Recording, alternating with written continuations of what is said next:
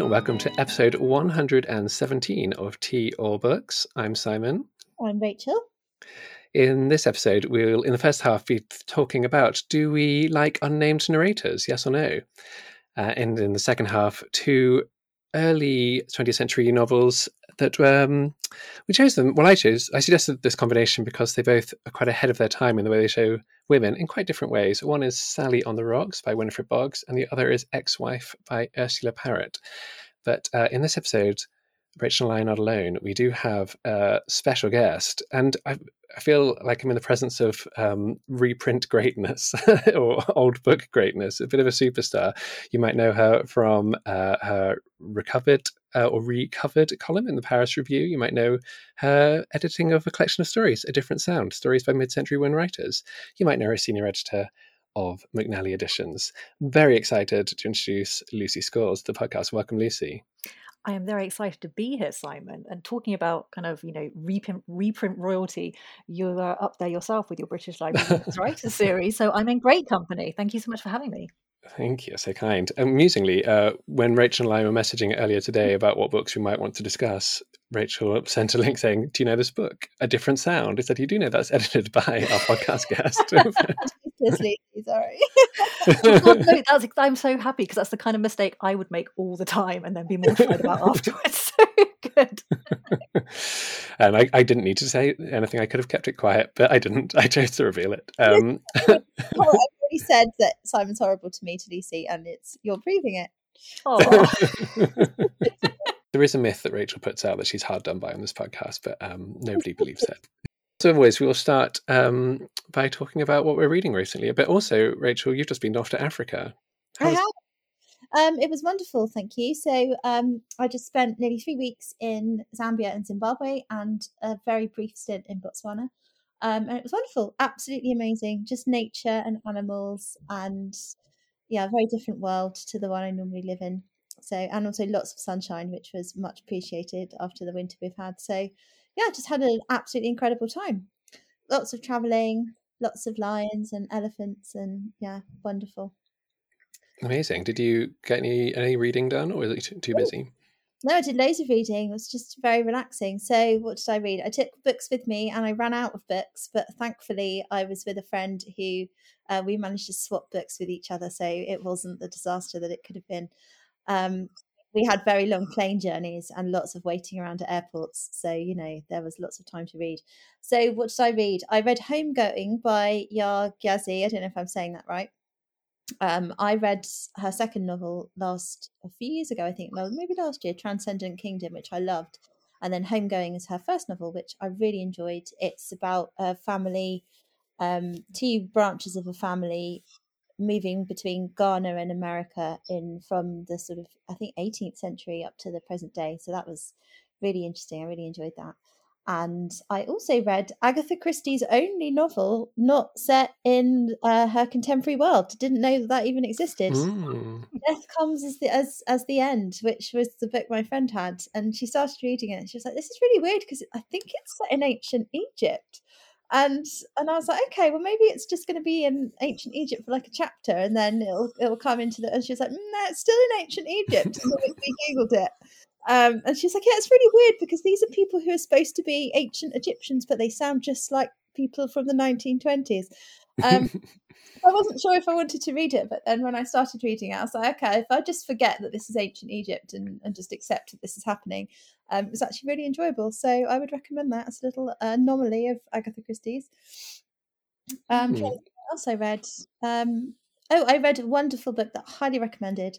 So West with the Night by Beryl Markham, which is an autobiography, and I think it was published in 1940. Beryl Markham was born in Britain, but she moved as a child to Kenya with her father in the 1920s, and so she grew up there at a time when sort of colonial life was very different, I suppose, to what it is now, and grew up on a farm, and then became the first female freelance pilot in the 1930s in East Africa, basically just flying around. People needed courier services, people needed taking from place to place, and she doesn't actually go into much detail of all of the people and things that she she did in West with the Night, but I know from her autobiography that she did have relationships with quite prominent men, and did a lot of interesting stuff that she doesn't touch on in this book that I'd like to find out more about. But it was really atmospheric and beautifully written. The descriptions of Africa and of flying at night and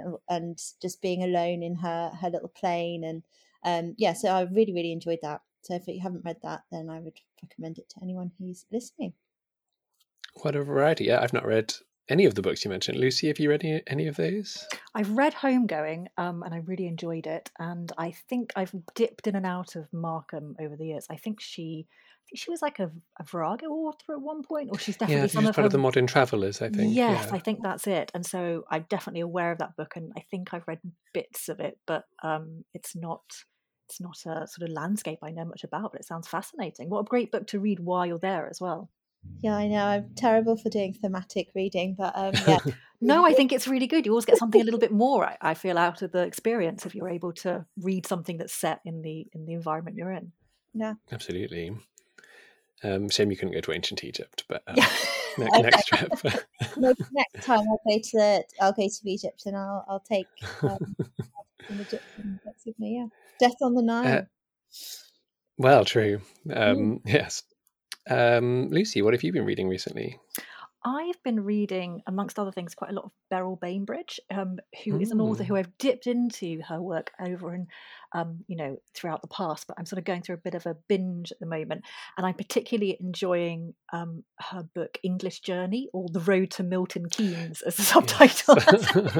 The catchy subtitle, which I think was published in the early 80s, maybe 1984, and she's retracing the sort of famous English journey that J.B. Priestley did in the 1930s, I want to say, along with I think it's a BBC camera crew. They're kind of doing, so there was a TV show made at the time, and then she wrote this book afterwards, and it just has it's just classic Bainbridge throughout. I don't know if either of these two are fans, but it has the most brilliant opening paragraph about her running for a train at Waterloo, and I just was desperate. From then I just knew I was going to love this book.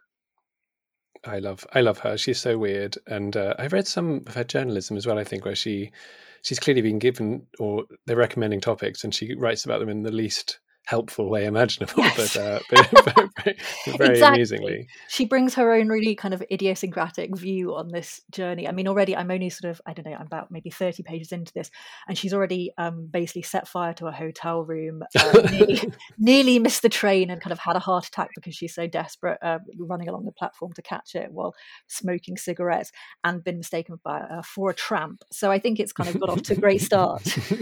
Oh my gosh, that sounds amazing. Yeah, I've not read any of her historical fiction, but I've read a few, and I love Injury Time. It's sort of like if Abigail's party ended in an armed siege. It's incredible. I think her books are just wonderful. She does such weird things with them, and I must admit, I'm not a huge fan of historical fiction per se, but actually I really like her take on the sort of the histories that she's picked apart in her novels. I think she's definitely got a particular view on things which makes them very digestible, and I mean that in the sort of nicest possible way. So I'm so impressed by the way that her novels are so slim, and historical fiction I sometimes find quite sort of heavy going, and there's so much kind of material to wade through to get to the story, but she's just kind of like scalpel sharp about getting to the heat of things. Yeah, listeners to your books will know that I'm with you. I tend to run from historical fiction, but but sometimes. Have you read any Beryl Bainbridge, Rachel? I can't remember. I haven't, no. But I'm very intrigued by the sound of it. So I'm going to. I mean, I know of her obviously, but I've just never. It's kind of a little bit late. She's sort of 1960s, 70s, etc. writer, isn't she? And that's a period that's a bit desert in my reading experience for some reason. So I will add that to my list of books of authors to get to. Absolutely. And yeah, I've just done a little project where I read a book a day in May. So I've been reading a lot, or finishing a book a day in May. So I won't talk about all of them, obviously, but I just want to pick a couple highlights, both of which are nonfiction, one a bit older and one that's just come out. So I read Ali at Heaven Ali blog runs an annual Daphne du Maurier reading week, and I thought I'll try some of her nonfiction. So I read Gerald, her biography of her father, which I've had maybe 15, 20 years, but never been inspired to take it off. the shelf. And according to the sort of enormous advertising on the front, it was the book that made her name. I'm not sure how true that is, but it's it's this very it's not far off hagiography, I guess, but it's a very sympathetic portrait of him, but it's to the point where it feels quite novelistic. So she recounts entire conversations that she wasn't present for, sometimes wasn't alive for. It's a sort of fairy tale-esque sense of how wonderful he is in it. And I think because it does feel quite novelistic, it's not annoying that he clearly, no person could have been as noble as he was in that book. But and I get the impression from other things I've heard, and indeed from what she wrote about him later in life, that probably, yeah, she didn't really think that about him, but she published it, I think, either the year or the year after he died. So in a period where naturally she was thinking the best of him. But it's a page turner. I really enjoyed it, and lots about theatrical history. As I'm sure you guys know, he was a theatre director and actor. So he, lots to say about late Victorian, early Edwardian theatre. I think it's that period. She had quite a kind of odd relationship with him, didn't she? Because she was very, like, I think when she was younger in particular, she really sort of hero worshipped him, and also saw herself very much as a kind of, the sort of direct line of descent in terms of creativity, and also sort of her romantic inclinations as well, very much based on her father's sort of identity in those areas as well. Interesting. Yeah, I need to read a biography of her or something more objective. Oh yeah, she's great. She's got a fascinating life. I think there are some really good biographies. There's quite a few biographies written of her. Sorry, not by her. Yeah, and I did have the Margaret Forster for a long time, but it went in a recent cull list because it was so big. I thought I could never be able to pick this up. No, that is a good one. Yeah, well, maybe I'll get the paperback. And the other book I was going to mention, very different. It's called A Flat Place by Noreen Massoud, which I probably wouldn't have read, except that Noreen is I guess a friend of mine. We only overlapped in person briefly in Oxford, but we've stayed in touch online. And it's a memoir about flat landscapes and complex post-traumatic stress disorder, which is a combination you wouldn't necessarily predict. But yeah, she grew up in Pakistan until she was 15 and then moved to this country. Her mum was British born. And it's basically about the complex post-traumatic stress disorder that she had from living with a not violent but very controlling and I guess confusing father, and she's never really allowed to leave the house, all that sort of thing. And I hadn't heard of complex post-traumatic stress disorder, but it differs from post-traumatic stress disorder in as much as it's not normally connected to specific events. It's more about ongoing trauma, if that makes sense. And then how she finds I guess some sort of solace or sense of connection with flat landscapes that she travels around different bits of the UK and also links back to fields that she used to travel past in Lahore. So yeah, absolutely brilliant and very raw and honest and moving, and she's a very, very good writer. So yeah, I recommend. Kind of a heavy subject matter if you haven't read it, but it sounds fascinating. Yeah. Right, yes. In the first half of today's episode, we're looking at unnamed narrators. And this is, Rachel and I are always grateful to not have to think of a topic. So we're very grateful that Lucy came up with this one. So Lucy, what made you think about this? I think when you emailed and asked me about it, I had just finished writing a review of a new novel with an unnamed, not a narrator in that case, but an unnamed central character. And as I was writing the review and reading the book, I kept thinking, God, I feel like I'm coming across unnamed narrators and unnamed characters so often in fiction today. And I know it's a trope that's always been, it's not been invented in the last few years. There's plenty of novels looking back through the 20th century that use the device for various different reasons. But I was just trying to work out why in particular, and I think in particular women writers at the moment seem to be using it for female characters quite often. And what is it that, what is it that they're trying to do with that? Is it just, I don't know, one of those things that happens that people sort of jump on the bandwagon, or is there something kind of weirder going on? Interesting. Yeah, it's one of those ones where when you mentioned it, at first I was thinking, I can only think of a handful. But then when I read these 31 books in May, I think maybe 25 of them, 22, 20 of them were fiction. And of those, I realized that 5 or 6 had unnamed main characters or narrators. And were they mostly new books or older books? They were mostly, well, let's have a look. Sagittarius by Natalia Ginsberg, so that's quite old. My Face for the World to See by Alfred Hayes, also relatively old. Foster by Claire Keegan, relatively new. Making Love by Jean-Philippe Toussaint, which I can't remember when that was, 90s maybe. And The Forensic Record Society by Magnus Mills, which again is relatively new. So a bit of a mix. What they do have in common is all being very short, which I don't know if it's an easier thing to sustain in a novella than it is across the space of a novel. Yeah, I don't know. It seems to be that there's just I don't know what it is. I think I was interested because I was starting to think, like, what can you do with an unnamed without naming someone? So, what does this stand in for? Is this the idea of someone who's kind of being oppressed and dehumanized? I mean, the famous example is, like, The Handmaid's Tale, which obviously you kind of get to know the character's name, but it's not, the lack of name there is very important. And then there's all these female novels from across the 20th century that I was thinking about, ones that I really enjoy, where it's clearly a sign of lack of agency. Things like Penelope Mortimer's The Pumpkin Eater, or du Maurier's Rebecca, obviously. That's a really big one. And then even The Yellow Wallpaper, which is quite early on, the Charlotte Perkins Gilman, her kind of novella. And then the kind of, I don't know. And then there's kind of more recently, I think it's morphed into a sort of device to be used sometimes. So there's a bit of a kind of crossover between author as narrator and vice versa. In autofiction, it becomes something that's being used like that. And I wonder if a lot of the new novels that I've been reading recently, where I see it come up again, is it just a sort of, a bit of a zeitgeisty thing going on, or not? Rachel, what came to your mind first when the topic was suggested? Well, I mean, Rebecca was the first novel that I thought of. And I think it's quite an interesting one because I think the first time I read it, which was years ago when I was a teenager, it didn't even occur to me that we'd never heard the narrator's name. It just didn't enter my mind. And then I think when I read it the second time, a bit later, I got to the end and thought, oh, that's actually really interesting that we never find out who she is. We don't know anything about her, really, about her past, or and her name being kind of emblematic of that.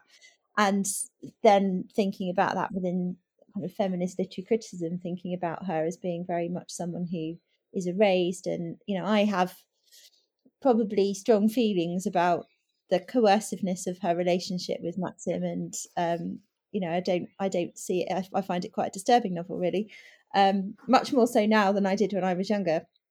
But I think that is for me the most prominent 20th century novel with the unnamed narrator, and I think it's something that people have played on in rewriting the novel as well, trying to find out, giving her a name, finding out who this person is. And I think I'm right in saying that Villette by Charlotte Bronte is a major 19th century novel that doesn't, the female narrator, you never find out what her name is. I don't think so anyway, or she doesn't sort of tell us herself who she is. Isn't it narrated by Lucy Snow, or is it somebody who knows? I can't remember. Lucy, yes, it is, but I think for a while we don't know who she is, and I think that's quite, I mean, I might be misremembering that, but I felt like that was quite interesting at the time because it was very different to Jane Eyre, which is such a strong sense of self at the beginning, and exactly who she is right from the start. I'm quite distracted because there is a child screaming right outside my window. I was going to say, I was wondering who had a child in the background. Going on. I don't know what is wrong with this child, why they're so deeply unhappy. It's about agency in the mid 20th century novel, I'd imagine. Oh goodness, like, what is this child? I'm going to shut the window so I don't down the street.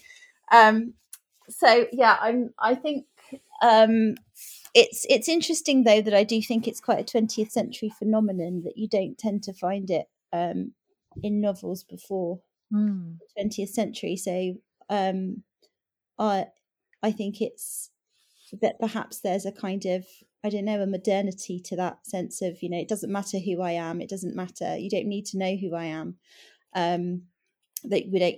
There's a kind of unknowingness and an uncertainty and liminality about those characters that means that the person is erased in a way, and it doesn't matter who their identity is. It's more about their story and their perspective. I don't know.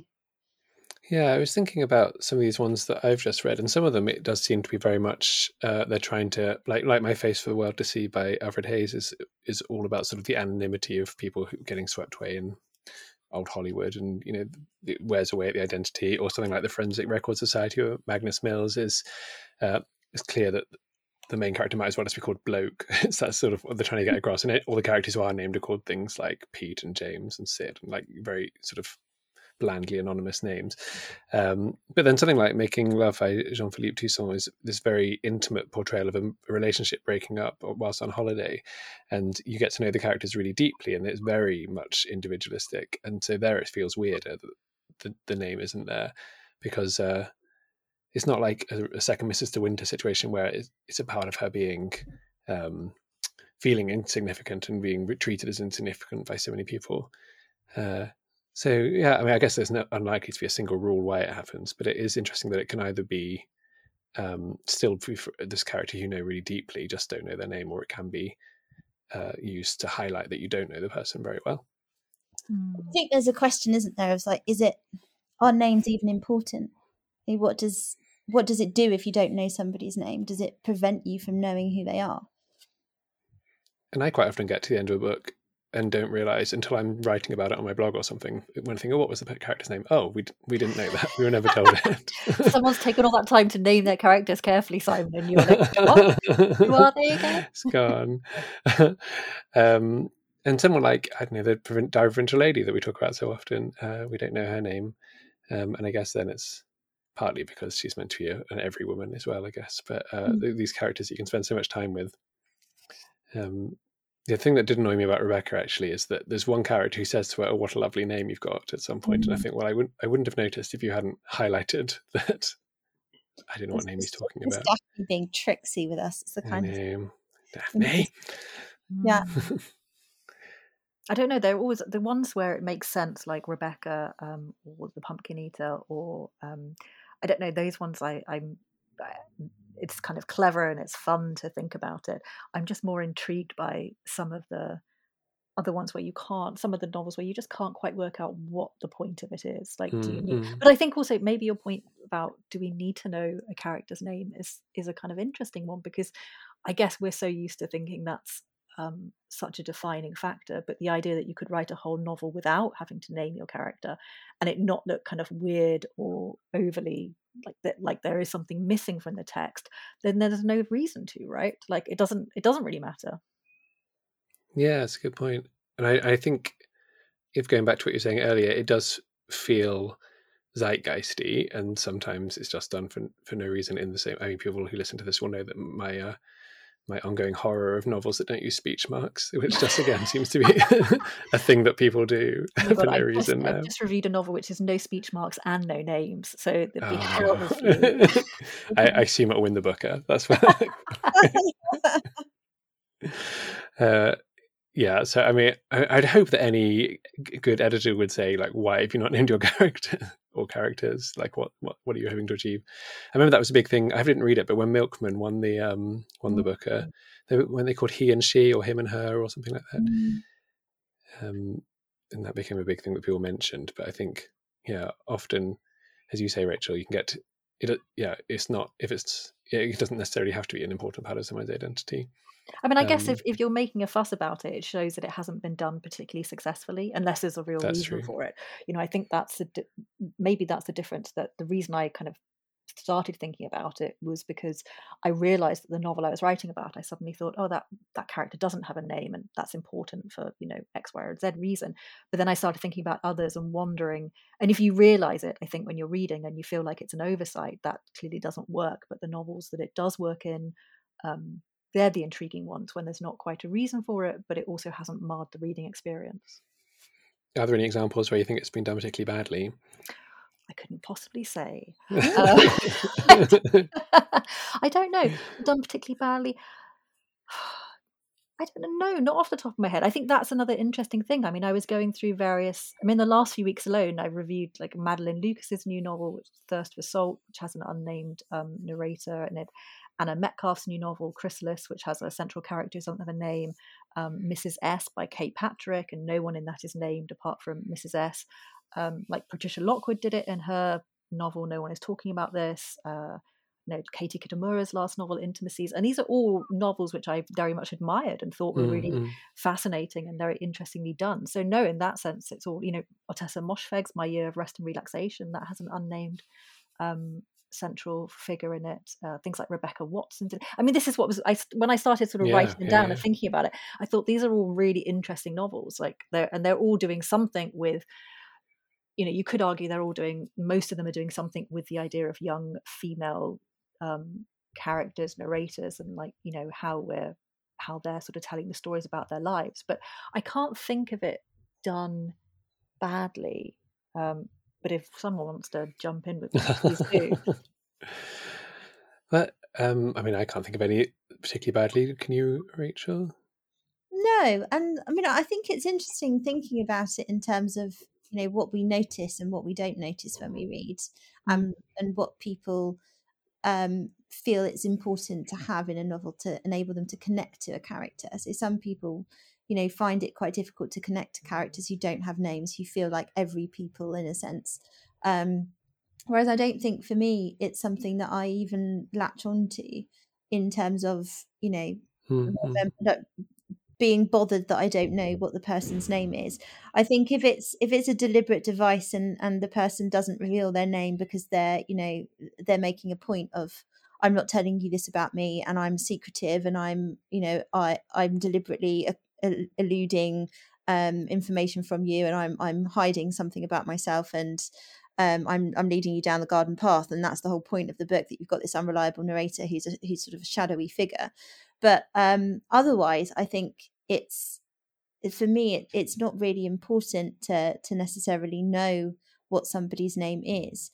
And I don't know, I think if you go through a whole novel and you're being really deliberate about, I'm never going to reveal this person's name, so even when people are directly speaking to them, they never refer to them by name, and so on and so forth. I think it unless there's actually a purpose to it, or that I can look at it and read it and think, oh, theoretically I can see why this is happening, and it feeds into this theme or this idea or whatever. I just think it's a bit gimmicky. Yeah, I think that's fair. I was thinking, look again at these novels I just read. Something like Sagittarius by Natalia Ginzburg I thought was absolutely brilliant short novella about tensions in between a mother and her daughters, and I don't think it would have been any better or worse a novel if there were the names in there. It just makes it harder to write about it, which maybe it's a way to stop people reviewing them. I think going back to what you were saying, Rachel, about the Victorian novel, I was thinking the equivalent there, I guess, is often they wouldn't give the place or the year. They'd be like 18 dash or dash Shire or something. And the people's military units that have always got a dash next to them. And curiously, there it seems to be this sort of quest for authenticity. We're saying, if I don't tell you the exact thing, then I can't be wrong, or if I don't place it somewhere, then it can't be the wrong place, or sort of a no place. There's also a sense of wanting you to believe in the 19th century novel that you're reading something real. And I wonder whether there's an element of that to this unnamed narrator, this sense of, I am a real person, I can't reveal everything about myself, I don't want to be identified. Perhaps there's that desire to want us to feel more, I don't know, fallen into this world in a way of feeling that, gosh, this is something that's really happening, and I could potentially look this person up online or something like that. I don't know, there's something interesting psychologically there, I think, about that connection between the reader and the text, and that level of believability. And I think Diary of a Provincial Lady is a really good example that you brought up. Again, I hadn't even thought about the fact that we don't know her name. Of course we don't. So why would she mention it? She's writing a book about herself. Why would any of us mention our own names? And I think that's also really interesting about, do we believe the Diary of a Provincial Lady more because we never actually know exactly what her name is? Interestingly, when the BBC did their already afforded an adaptation of it, they decided she was called Elizabeth. And I was reading I think an interview with the person who adapted saying, if you read the book carefully, it does at one point reveal that she is called Elizabeth. And I was thinking, I'm sure it doesn't. And next time I read it, I read it a lot. I looked through, and at one point she says, "I try to imagine myself of Elizabeth of her German garden," and I think maybe the person who wrote the adaptation thought, "Oh, she's just told us her name," not recognizing the reference. That was my guess, but it did become weird. I mean, I guess all of these things must be harder when you then, if they are adapted for radio or for screen, where it's harder to get away with not naming someone. But perhaps. also in sort of Diary of a Provincial Lady, I feel like it's kind of important that you don't know her name as well, right? Because there's the element of sort of anonymity, but also this sense that she is a ordinary woman going about ordinary life, yet her ordinary life is extraordinary in the same way that all our lives are, right? And so for me, I think it sort of adds to the message. I think you're absolutely right. Yeah, I definitely agree. Well, I mean, we could talk all day, but we should come to the decision-making point. Do we like unnamed characters or not? Rachel, why don't you kick us off? I mean, I really don't mind either way. So that's not how this podcast works, Rachel. You know that. So nice. I quite like it when I don't know somebody's name, because it's, I think it adds something. It's either interesting, it's either something for me to get interested about, or it's something for me to get annoyed about. So I can feel something about it. Just to feel anything. Lovely. Just to feel something. So yes, I will go with yes, I do. Great. Lucy?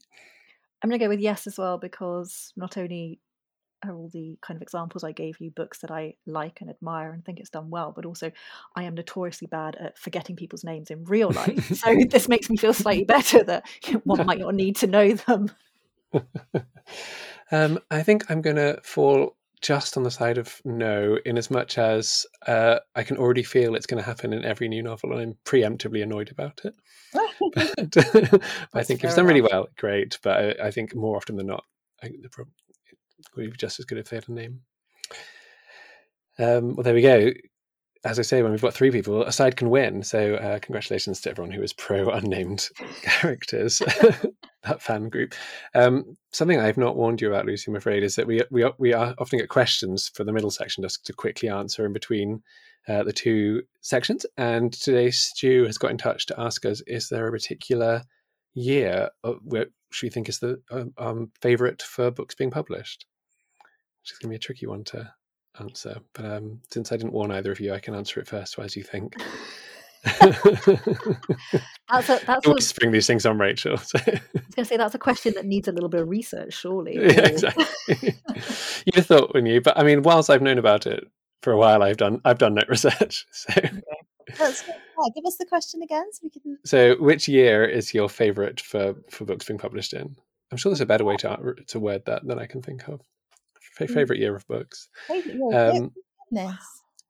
Yeah, I mean, this is the sort of thing you could spend a year researching, or you could just do on instinct. So we're going to do the latter, and I'm going to say yes, 1927. Sure, it just. And can I think of any books published in 1927? The Love Child by Edith Olivier was published in 1927. It's just. I mean, I love the 1920s in general. It's this great period of sort of ebullience after the war, but also everyone being quite anxious about things and trying to cover it up. And 1927 is my absolute favourite of those years for reasons I don't wish to go into. Rachel?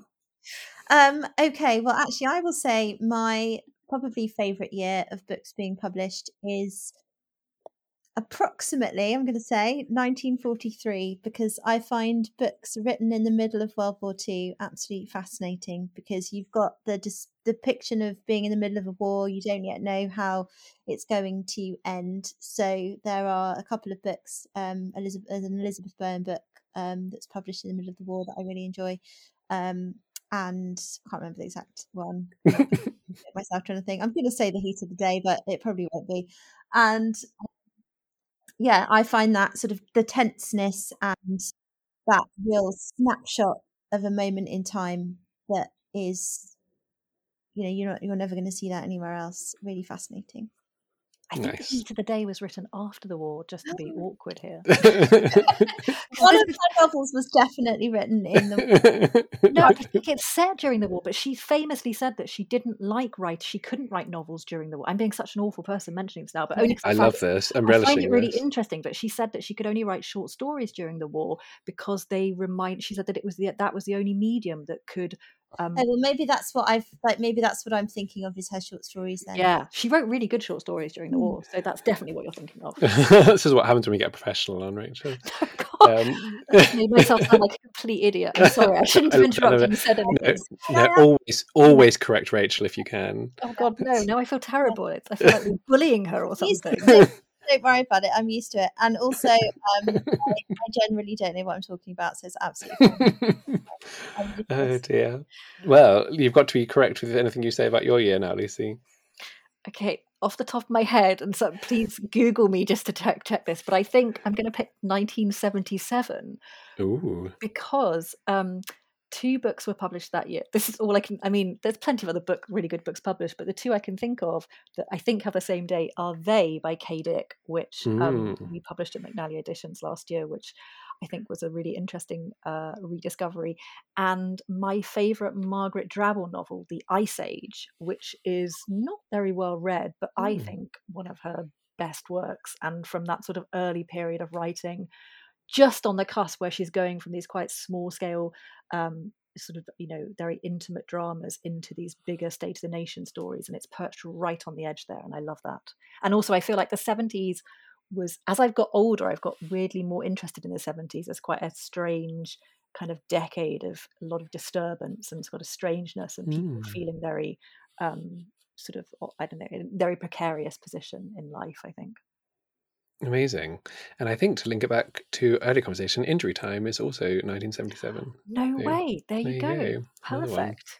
Brilliant. Amazing. Thank you, Stu, for that incredibly difficult question to answer. I hope we did it some justice. If anyone else would like to ask us an easier question, teaorbooks@gmail.com is the place to do that. And we come on to our 2 novels. In a moment, maybe Lucy and I can talk about how we found and republished these novels from places we respectively do editorial stuff.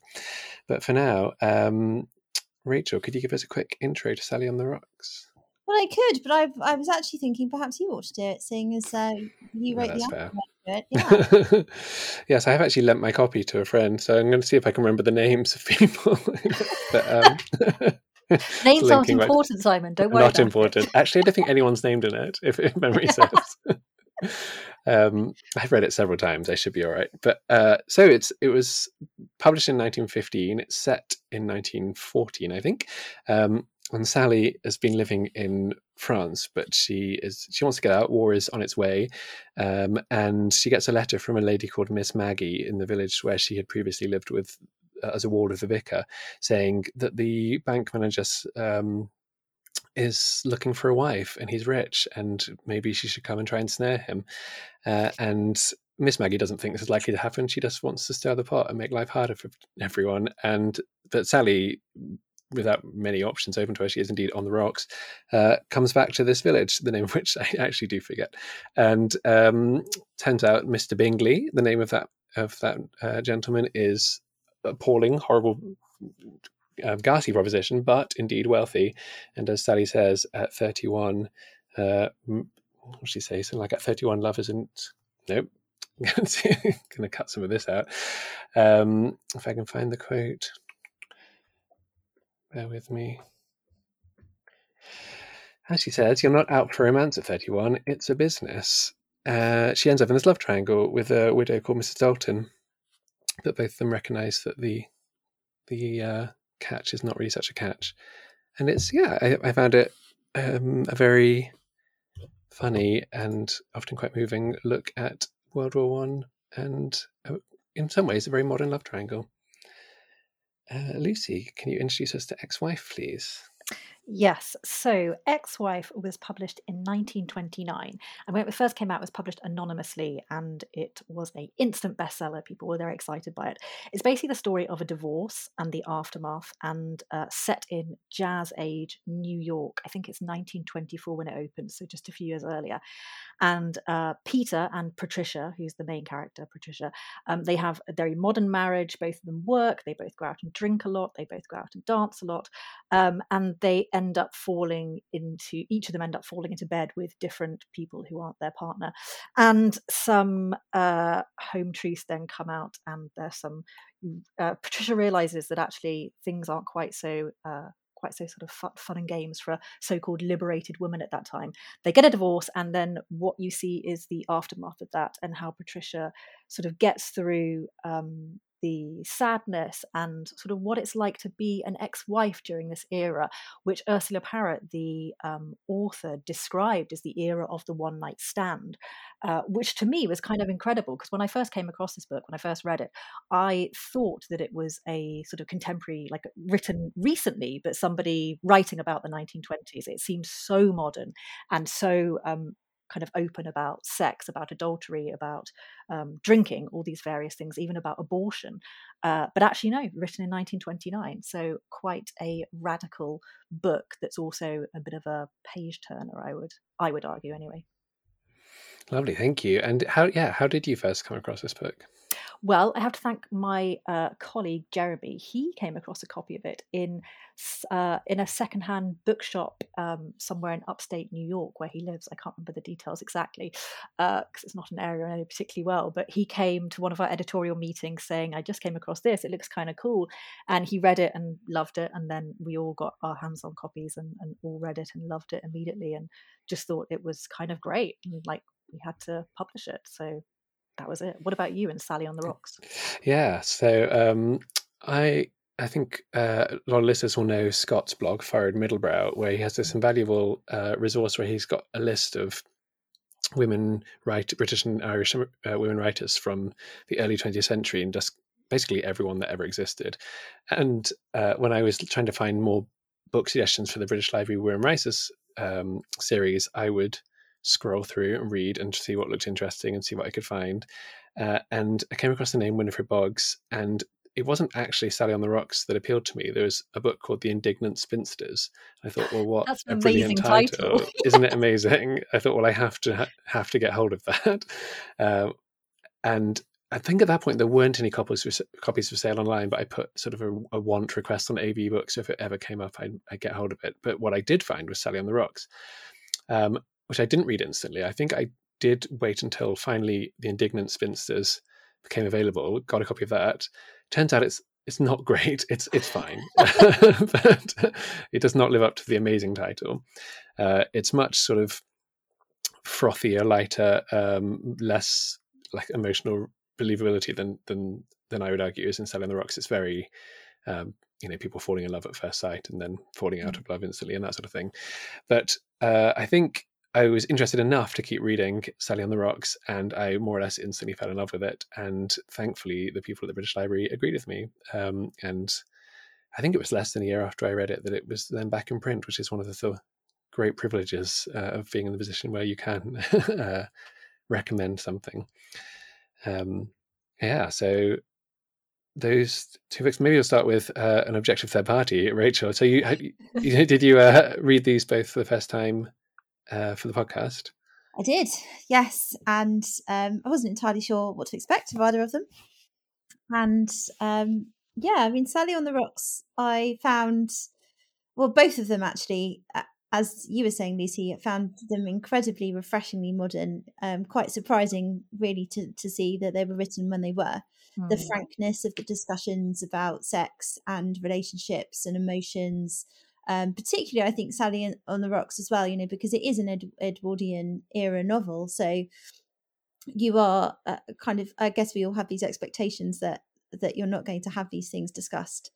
And, there is a real freshness about it that I found wonderful, actually. And I think Sally as a character was wonderful. I mean, the thing that made me laugh the most at the beginning was the idea of having your hair dyed by having your hair cut, which So every of the British Library books has this sort of period of this section at the front where it talks through things having different dates and the afterword that I write. And I spent so long trying to find out if this was a real thing, and I can find no evidence that it existed outside of this book. But I'd love to know more if Yeah. X-rays can turn you blonde. I mean, I feel like I need to experiment with this. It's fascinating. So, I mean, I loved that detail, and also it's interesting because she's a very funny character. She's very lighthearted. She's very spirited. She's very independent. All of those things, but there is also a deep-seated sadness about her and a restlessness, and you see in her that I think a perennial problem that women face in that you live in a society where certain things are valued and certain kind of ideals are held up to women and how women should live their lives, and regardless of whether you feel comfortable or uncomfortable with that, it's very difficult to separate yourself and what you want from what society wants for you, and to work out what it is actually that will make you personally happy. And you see that dilemma of hers throughout the novel. Does she's it's it's all very funny, her trying to win the hand of this hideous Mr. Bingley, and wanting to be comfortable, and her being very tongue-in-cheek about it. But there is also that real reality of, actually, if she doesn't marry somebody and have some money, she is going to be destitute. She's got nothing, and she says it herself, she's got no skills, she's got no education. What can she do? What job can she do? How can she support herself to a decent standard of living? She's tried, and she's not been very successful at it. So you've got the humor of it, but underneath it is a very real, pressing, quite concerning and disturbing problem of the reality that many women like Sally would have ended up having to marry someone they couldn't stand, just in order to have a roof over their head. And yeah, I found it, I wanted to be laughing at it, but it was a kind of uncomfortable reading experience, because it was also a little bit close to the bone, really, in terms of, actually, many women probably did end up marrying a Mr. Bingley and being absolutely miserable. It just made me think of, I mean, the name Mr. Bingley, I had obviously Pride and Prejudice in my head the whole time, but I very much made me think of Charlotte and her marrying the awful vicar in Pride and Prejudice, and thinking, and her saying to Elizabeth, "Oh, it's fine because I've got my own living room," and just thinking, "Oh God, it's awful, it's awful." And I was thinking that's what's going to happen to Sally, and I really didn't want her to marry him. So yeah, Sally on the Rocks, I found fascinating from that perspective. Would I say it was a feminist novel? I think, to the extent that maybe you could be feminist at that time. There's lots of elements of it rankled with me still, but I think it was interesting to see a woman writing about these things and having these thoughts and having these thought processes at that time. I found Ex-Wife more problematic from that sense, because of again, loved the freshness of it, loved the frankness of it, loved the fact that Patricia is out to please herself and make herself happy in many ways, but the need and the desperation to kind of hang on to Peter at the beginning really rankled with me as well. That idea of, well, how could you just debase yourself like that? And he's thrown you through a window, he's forced you to abort your child, and yet you still want him. Like, it just made me so angry. So I found myself feeling quite emotionally, kind of viscerally more angry at her than I did at Sally, and I wonder why that is. And I don't think that's probably very fair of me, but yeah, I don't know. What, Lucy, how did you feel towards her as a character? Towards Patricia?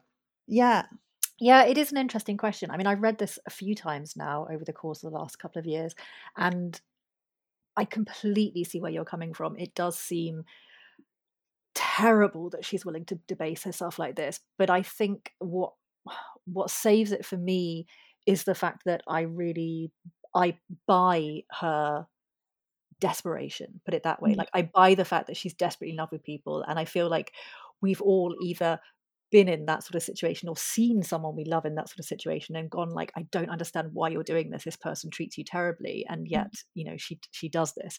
And I think that, I suppose the other thing I'd say is that the story, I think Parrot is very clear about the fact that this is a world in which women are kind of damned if they do and they're damned if they don't, right? Like Patricia hasn't really got any options. Like she tries to be the kind of modern woman that Peter wants, and she thinks they're living this very sort of fair and equal life, and then they're really not. The double standards, when he sleeps around it's fine, when she sleeps around it's really not. And at the same time she's kind of having to go out and work, and she's doing all these things, and he just won't, I don't know, he won't forgive her. And I think that as much as I understand the way that Parrot thought, I think she was very much not a feminist. She thought that even the fact that she wrote a huge amount of her lifetime was a kind of, and made an awful lot of money out of it, and was married lots of times, and yet sort of died in a pauper's ward in a hospital even after having made all that money. But I think she herself had a very kind of ambivalent relationship to women's rights and sort of freedoms that they were granted at the turn of the century. Obviously this is a little bit later than that, but I think there's a great line in Alicia Bennett's foreword to our new edition where she describes Patricia being one of those women who's lurching towards the sexual revolution but still psychologically tethered in Victorian morality. And for me that really comes across in the book, that there's Patricia sort of she really can't do anything to help herself in many ways as much as she tries to. But I think there is also, a lot of people would get quite upset with her or fed up. And in a way, I'm surprised that her friends don't get more fed up with her, that she sort of needs a friend almost to kind of tell her to pull herself out of it at various points. But she hasn't quite got to the stage of lying in bed and just eating ice cream. So maybe that's what saves her. I don't know. You should invent the freezer first. That's the yes, maybe that's it. She does drown her sorrows in plenty of highballs, though. So yes, yeah. I thought I thought Ex-Wife was brilliant, and so as you say, so modern. It felt sort of what you're alluding to, Lucy. It felt like the sort of character we'd see now in a TV series about the 20s, but when you actually, most of the time when you read a novel from the 20s, they're actually quite conservative or they're quite traditional, whereas this felt like we think flappers were, even if we don't see that in literature that often. But at the same time, so she's, as you say, she's drinking, she's sleeping around, even with there are some consequences, but she's not sort of shunned by society. But so in some ways it's much more modern than Sally on the Rocks in terms of the lifestyle of the heroine. But something I found really interesting, I think the most feminist, the most modern thing about Sally on the Rocks for me is that love triangle where the women are on the same side. And even now it would be refreshing if there was a love triangle for the women to say, actually, let the best woman win. We're not going to pit the woman against the woman. We're going to recognize the man as dreadful, because there's a few love triangles with your ex-wife as it goes, but there's that early one where there isn't any sort of sororal understanding between the women involved, and she certainly seems more forgiving of Peter than any of the women that he might end up with. It's a much more cutthroat world, I think. That's one thing about it, that it's not, there is a sense of sisterly kind of feeling amongst Patricia and her sort of flatmate and the other people. But when it comes to actually men, that's not the case. I think you're completely right.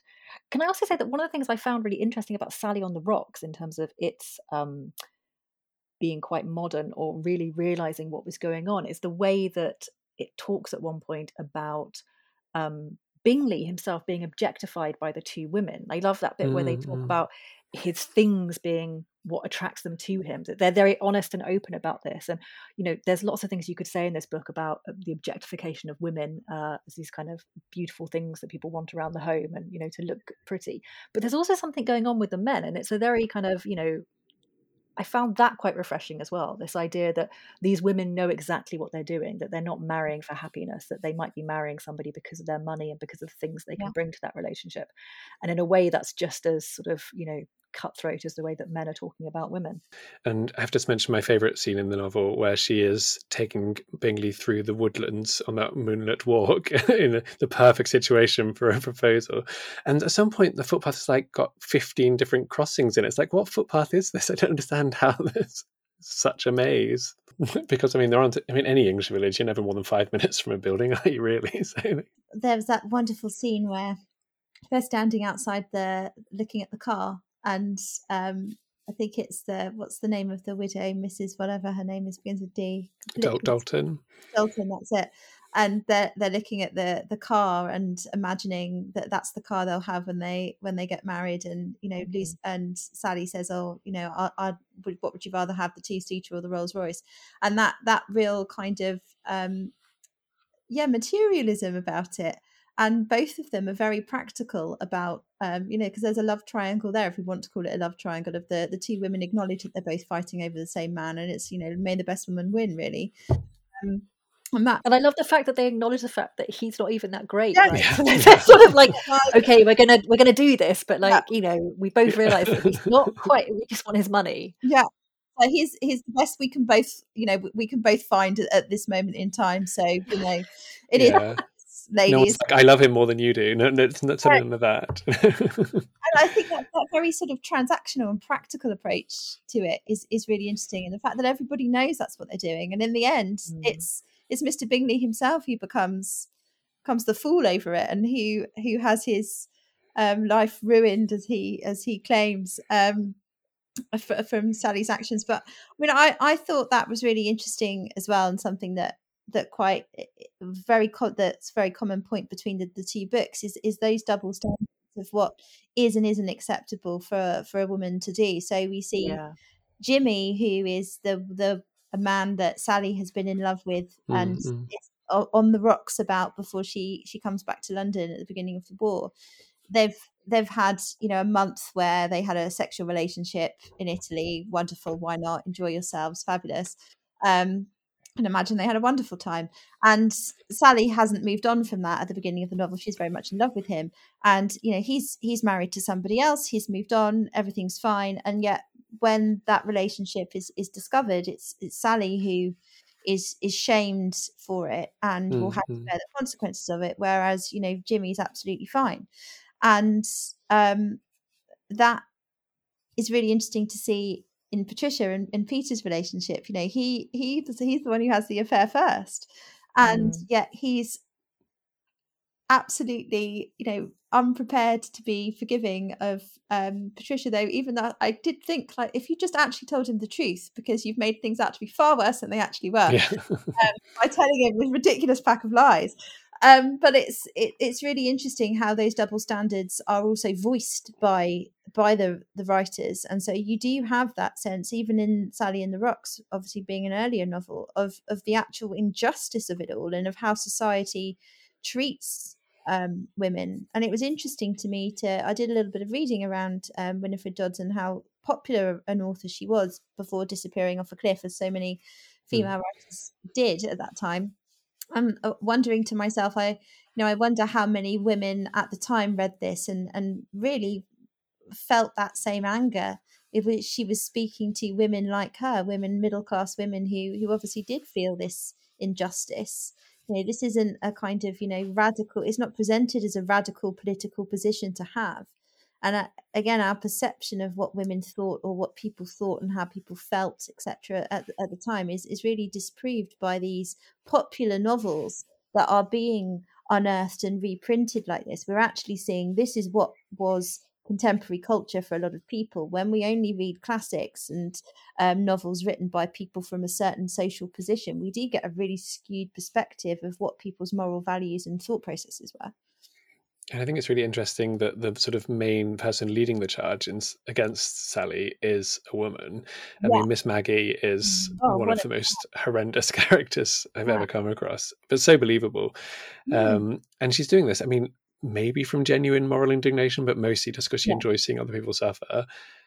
Something I did try to bring out in my afterword that I thought was interesting was the idea that this was the only life open to Miss Maggie. Like, if she'd been born a generation later, she might have been, or maybe a couple of generations, she might have been able to be a lawyer, or use these investigative talents that she has in a more worthy way. But as it is, she's also a victim of what women were allowed to do in her generation, which is essentially nothing and just be there to be the village gossip, I guess.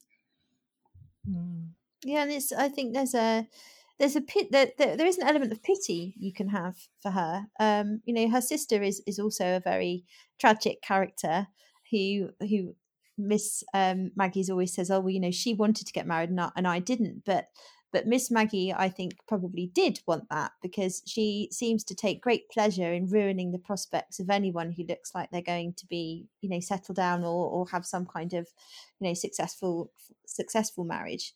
And that bitterness, I think, stems from, as you say, lack of opportunity, but I also think jealousy and thinking of a society where women are told from birth that their only value and their only hope in their life is to get married. If you do miss out on that, what does that do to you as a person? What does that do to your sense of self-worth? What does it do to your sense of purpose in life? And I think it could destroy people, and I think that's what society has done to her. I like to think that she's not an inherently awful person. I think the society she lives in has made her that way.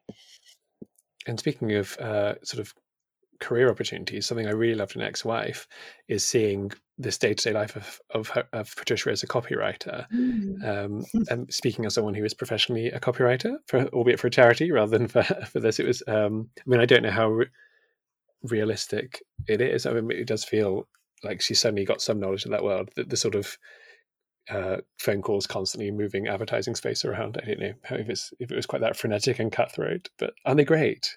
We also have to talk about the clothes in Ex-Wife, which is its own wonderful thing.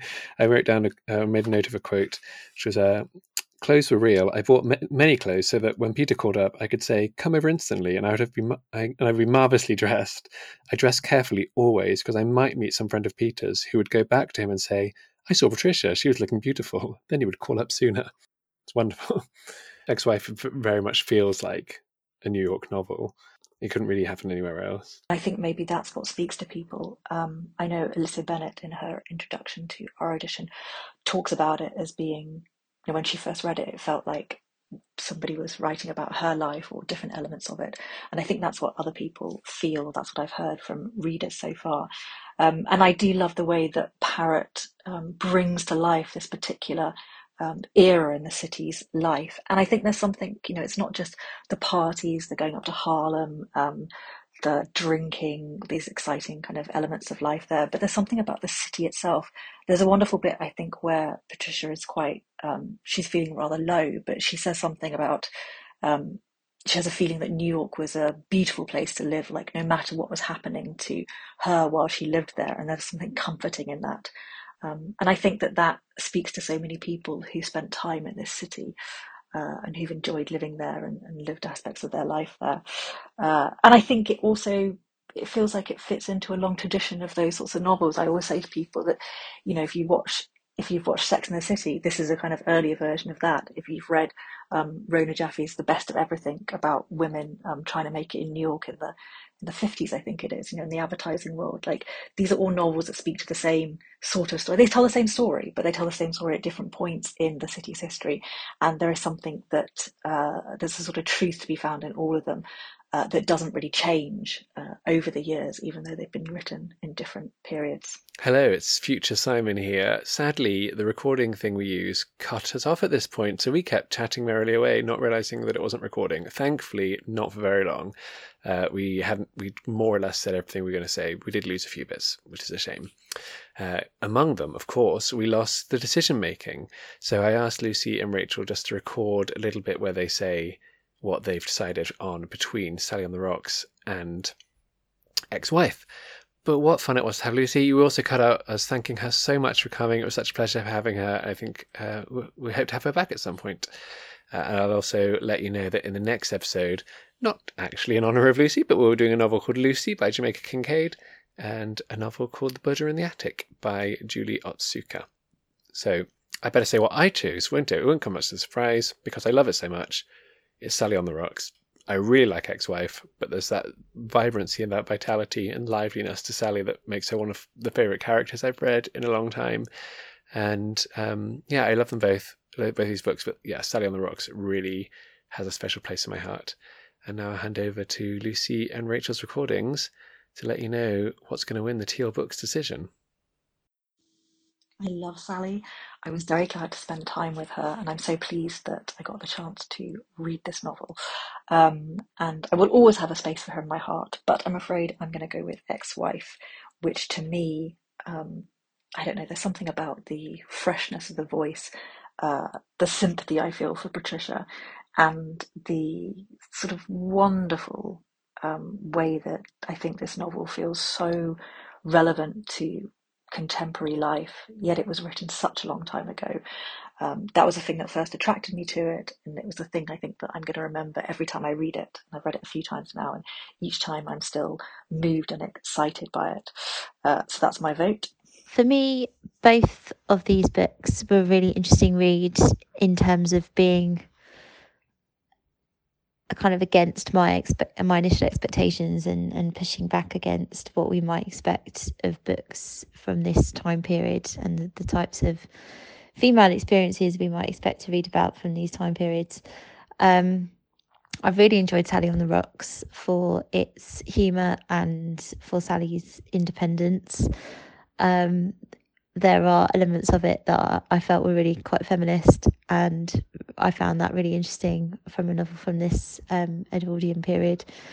And I really enjoyed the humour of Ex-Wife as well, and the modernity, the freshness of it. Love the New York setting, and that sense of it being a real New York novel was really exciting and interesting for me, making me think of my own time in living in New York when I was the same age as the character Patricia. So that element of it was perhaps more interesting to me than reading Sally on the Rocks set in quite a conventional village setting, which is quite a common feature of books that I would ordinarily read. So the New York jazz age setting for me was much more exciting and interesting to be immersed in. That being said, I mean, it's a difficult choice between the two. They're both really good books. They're both doing something quite different to what we would expect of novels of their period. They're both really vibrant, interesting female characters. But for me, because of that New York setting, I will be going with Ex-Wife as my choice. But that being said, I still really enjoyed Sally on the Rocks, and it's not that I didn't enjoy it, it's just that Ex-Wife pipped it slightly to the post on the setting. Bye.